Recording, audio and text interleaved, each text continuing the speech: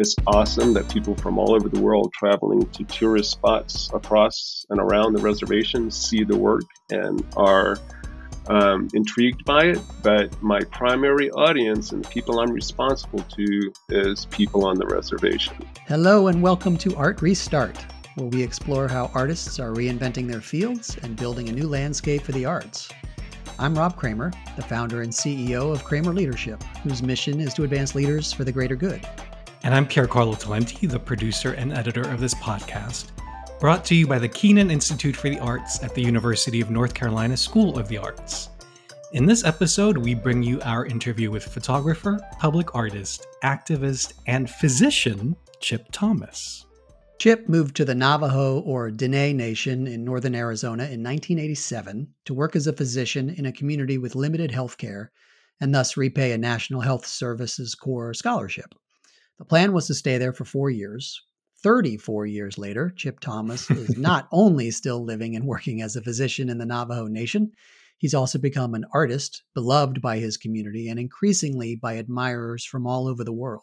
Since 2009, Chip has been printing out large-scale enlargements of his photos of the Dene community and affixing them to structures throughout the Dene Nation, reflecting the beauty and stories of the people and their culture back to themselves.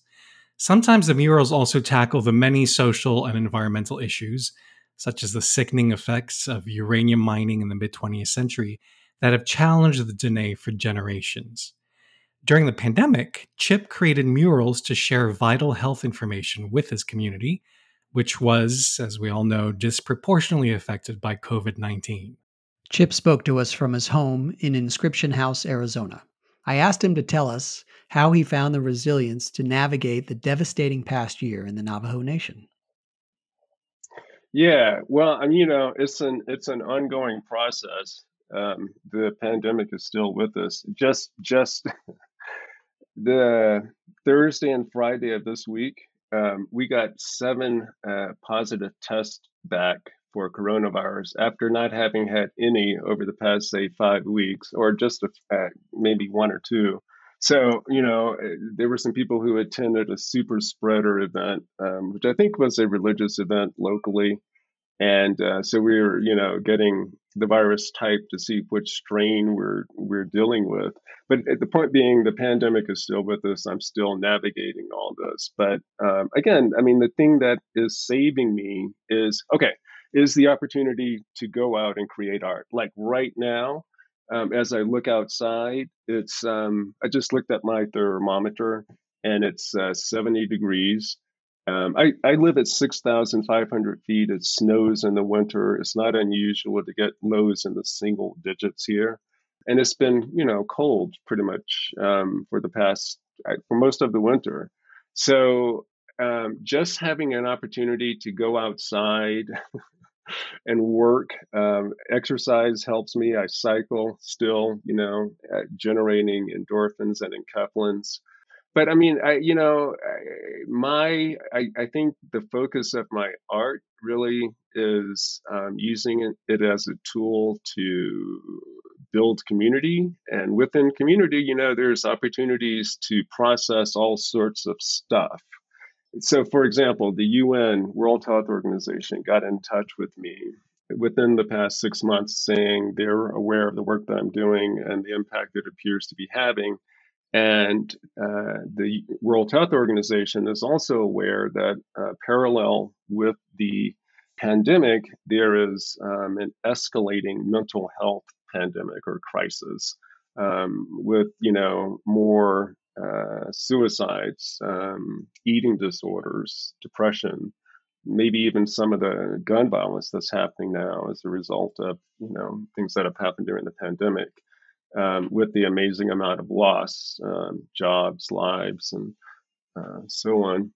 Yeah, so the Painted Desert Project, which I do, is like one of 5 community-based art projects that the UN is going to work with over 2021 to come up with an art-focused response to community grieving and healing.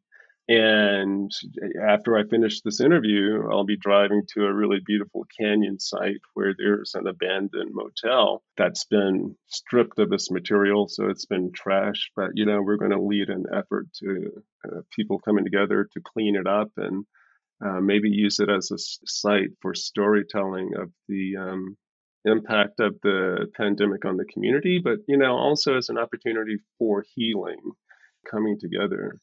So being in community, sharing with people, making art is what is helping me get through this. It's really a counterbalance to the intensity of the work that I do in the clinic. A lot of times I will say in talking with people that the clinic work is all about trying to create an environment of wellness within the individual, to restore them to optimal health. But the placing of what I consider positive images in the community is trying to create an environment of wellness in the community and how people are feeling about, I don't know, about themselves, about community.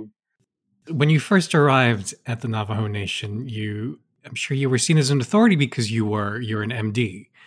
How long did it take for you to be seen to be trusted as an artist? Because what you do, you take such intimate photos, I think, and then put them up in very public spaces, which is, I think, a scary thing to do for many people. How did you negotiate that relationship with the community? And did you make any mistakes along the way? Yes. Yes, mistakes have been made. um, well, yeah, so I'm doing this work in a community that doesn't have, say, the disposable income for there to be a lot of murals along the roadside. So at the time I started doing my wheat pasting project, I wasn't necessarily putting work up in places where there was already street art. And, it's a complicated history of photography with indigenous nations, and how they're represented and oftentimes idealized and made to seem static and represented in a way that, yeah, it doesn't give the impression that Native people are still here. But being influenced by the visual storytelling of Eugene Smith, basically the Magnum group of photographers, I have always been about trying to get in there and go deep and to, hear those stories and use the imagery as an opportunity to hopefully for people to learn more about the community and to hear some of those stories. But the trust building just takes time. There's an expression within the community that I learned shortly after I came that unless you've been around for a couple of years, people don't really take you into their trust. It's really about them observing you and seeing if your words are consistent with your actions. And it's been a funny thing because I've worked with a number of people in the clinic over the years, and certainly there are other physicians whose interpersonal skills of communication are more effective than mine. And I always felt that I wasn't as well liked as them. Having been here for so long, people, appreciate my commitment. And one of the things that I hear from patients that I appreciate is that they feel like I listen to them and that I care, which makes sense because the art project is really coming from a place of love. I would like to think that when I engage people, engage community, I'm coming from a place of love. So by the same token, I would hope my medical practice is coming from a place of love. And yes, I think people pick up on that and have, like I said, they see the images. The project, of putting pictures along the roadside is now primarily a conversation with the Dene people. It's awesome that people from all over the world traveling to tourist spots across and around the reservation see the work and are intrigued by it, but my primary audience and the people I'm responsible to is people on the reservation. For example, when I first started doing the work and wasn't really engaging the community, I thought, okay, how can I do this objectively so that no one group feels excluded here on the reservation? And it occurred to me that there are three primary spiritual practices on the reservation. There are people who are Christians, there are people who are traditionalists, who still take part in traditional ceremonies and do things like sweats. And then there's the Native American Church, which is the group of people who go into teepees for a night and have a prayer circle to bring community support to someone who's called a patient. But it also involves the ingestion of peyote. And I thought that by representing or having imagery from people in those communities, it would make the work more acceptable.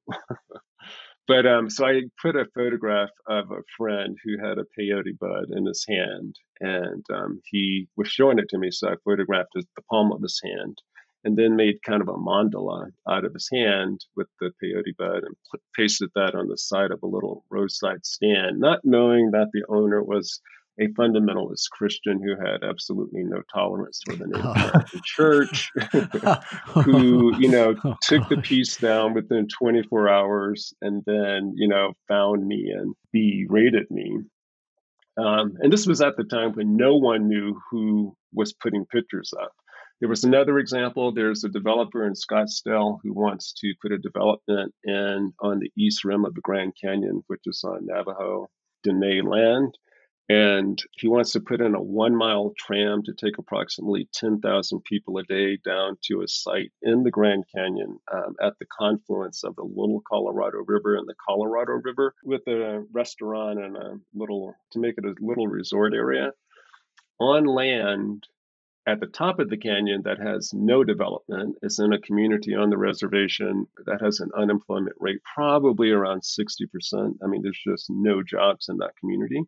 But the development itself is not sustainable in terms of, taking that many people to the site, which, by the way, is a site that's sacred to all of the Pueblo tribes from this region. And it's also the area where the Zuni, the Hopi, would do their treks to get salt once a year. So the more traditional people, were opposed to this development. And I realized, hey, I have a skill set that can amplify voices advocating for positive change within the community.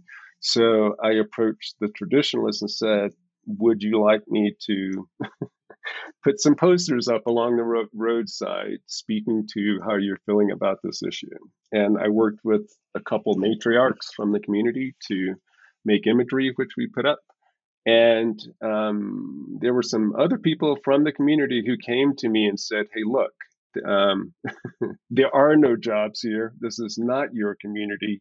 And, why don't you go paste your own house? And they buffed or painted over everything. So yeah, I've made mistakes along the way. So, kind of along those lines, with the impacts you've made both as a physician and an artist in the community, someone might say you're a change agent or you're a leader or you're an artist leader. What role do you see yourself playing in your community these days?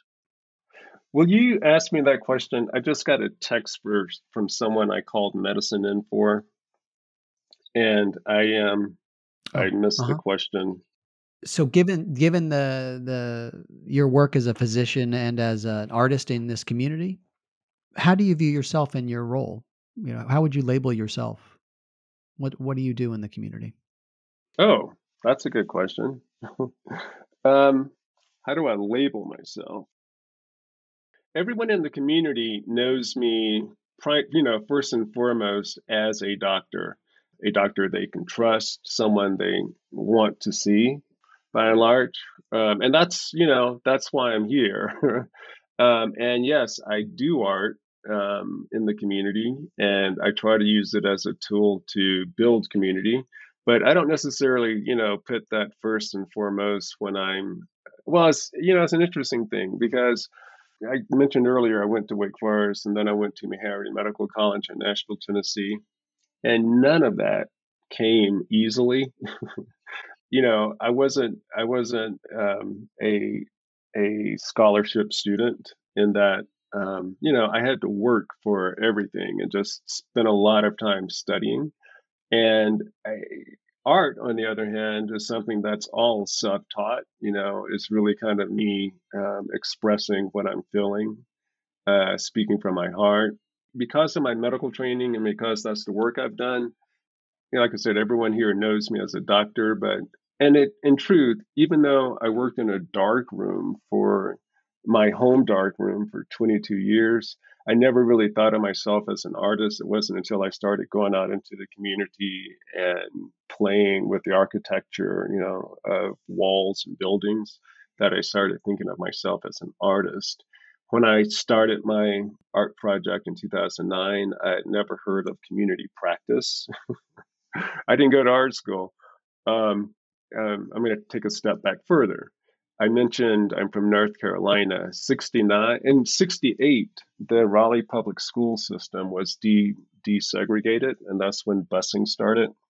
And once kids got to the school they were going, there was a lot of violence happening. And my mom was a school teacher in the public school system, and this was 68, 69. There was a lot going on in the country at that time. King was assassinated tomorrow, 1968. And so my parents were concerned about the amount of violence in the public school system, and were looking at sending me to a military institute in North Carolina or Virginia, which I really didn't want to do. But, again, just a fortuitous thing happened where my parents, the summer of 68, no, the summer of 69, summer of Woodstock, took a cruise with my grandma, who normally would have babysat me, or not. I wasn't a baby at the time, but I would have stayed with her for 3 weeks. And my father learned of this Quaker camp up in the mountains of North Carolina where they do rafting in the river, horseback riding, camping, just all the things I love doing. I'd never been horseback riding, but so I got to go into this small Quaker community in Silo in 1969.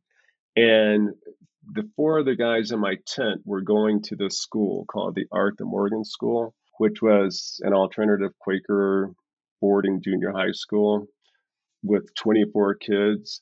It's funny because the history of Black Mountain College. Mm-hmm. Yeah. This school was kind of set up, like that, in that it was a work learning experience. The first time I went into a dark room, I was 13 years old at the school. That summer, I got my first camera. I started shooting black and white film at that time. So, the experience of making decisions by consensus and living, working, creating together was instilled in me at a young age. So when I am asked, in terms of being an agent of change in the community, that junior high Quaker school experience was all about building community. Every spring, we would break up into small groups. And again, there were only 24 students in the school, and do field trips to different parts of the country. And I twice went there's a Beaufort and a Beaufort. One is in North Carolina, the other one is in South Carolina. But we would go to the Black community where the Gullas and Geechees were. And there was actually a small Black Quaker community there, but we would just volunteer and do community service in that community, for the 2 weeks we were there.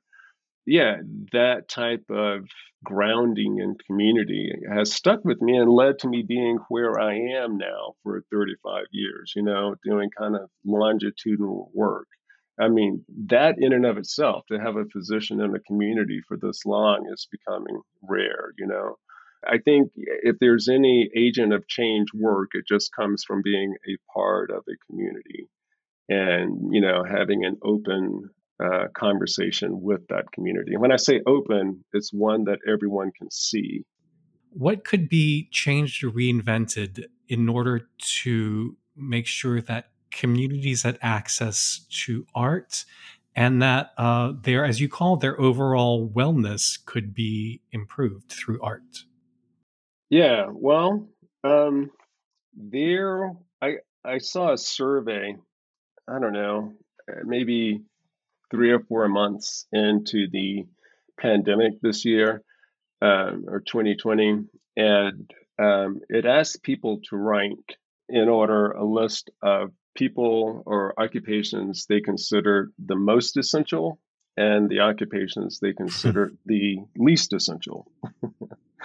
And yeah, you can Uh-oh, see this where makes me nervous. yeah, you can see where this is going. But to make a long story short, yeah, people in healthcare, responding to the emergency of the pandemic were rated at the top, and at So the very you're at the bottom, top and the bottom of the list. that's where I'm Right. going with this. So I represent both ends of the spectrum. So I'm actually Yes. all about advocating for the well, I just a deeper appreciation of the value of art. And I think the only way communities get that is when they see it and feel it, It's like, yeah, I don't know that the Navajo Nation would have decided, and the Navajo Nation still hasn't decided, say, to invest in an arts program.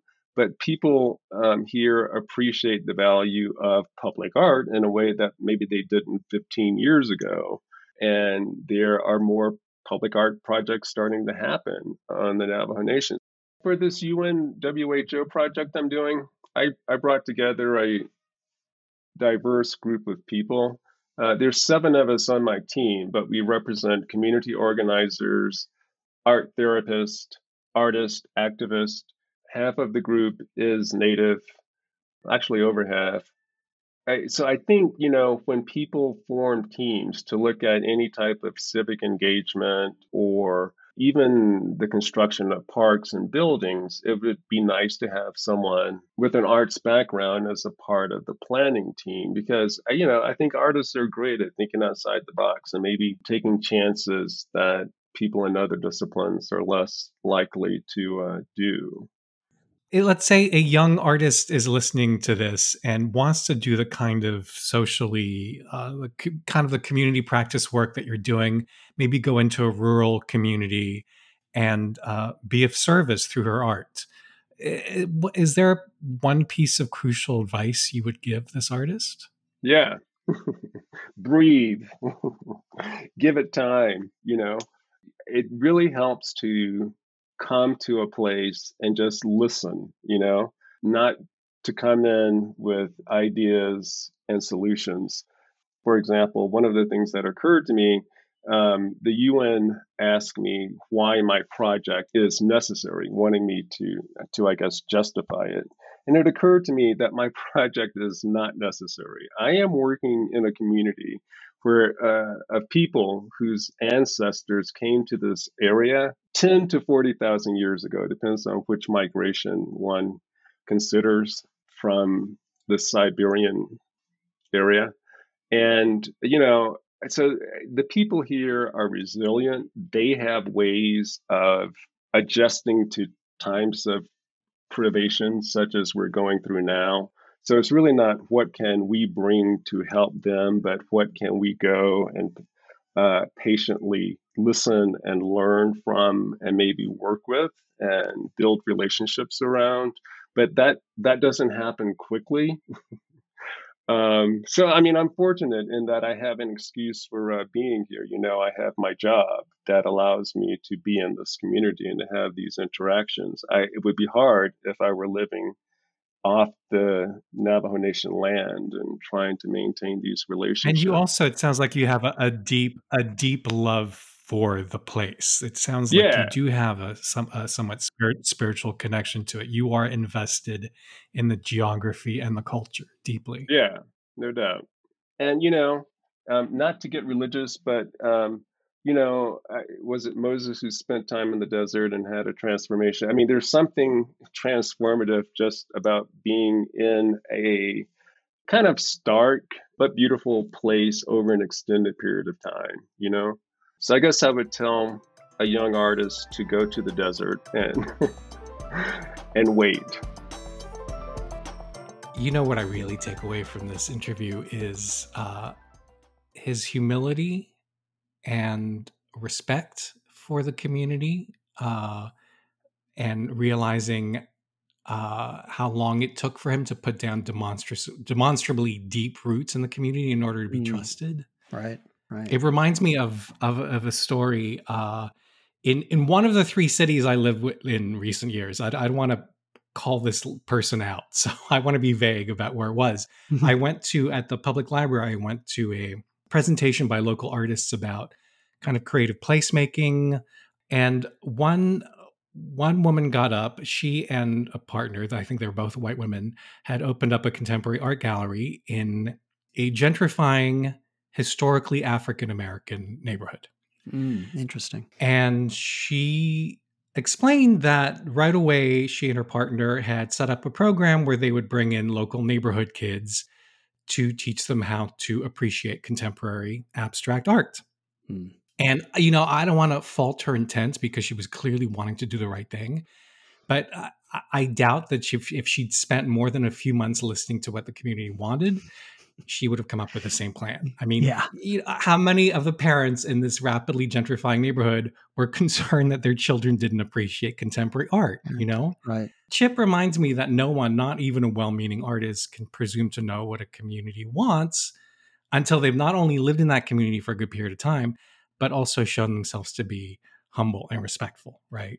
Oh, yeah. And now he's 30 plus years into it. You're making me think of a couple other examples like that, where a person I know moved to a small rural community in the state he and his wife lived in. And one of the first things he chose to do, because they knew nobody and no one knew them, but one of the first things he chose to do was join the volunteer fire department, and found quickly it was a great way to get ingratiated into the community, because it was a place of need, and it was a place of where the community supports itself, Right.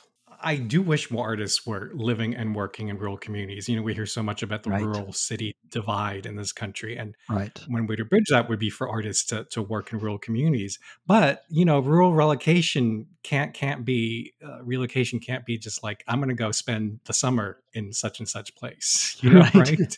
Right. An artist needs to demonstrate her commitment to putting down those roots. Yes. And to listen to the community. Yeah. Who and how they serve and what they're there to do.